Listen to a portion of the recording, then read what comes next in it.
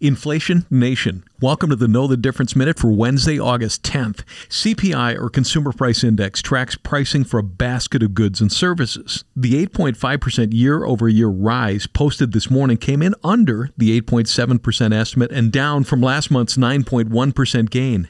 Much of the decline came from the drop in gasoline prices, down 7.7%. Overall, energy prices were up by 4.6%. On one side, consumers are paying less for gas, but they're getting nailed at the grocery store. The food index put the 12-month increase to 10.9%, the fastest since 1979. This CPI report could take some of the heat off the Fed, which was thought to be leaning toward a third consecutive 75 basis point interest rate hike in September. Following today's report, traders are now anticipating a better chance of a lesser 50 basis point move. Markets responded positively today. For Dave Spano, I'm Danny Clayton from Annex Wealth Management. That is your Know the Difference Minute.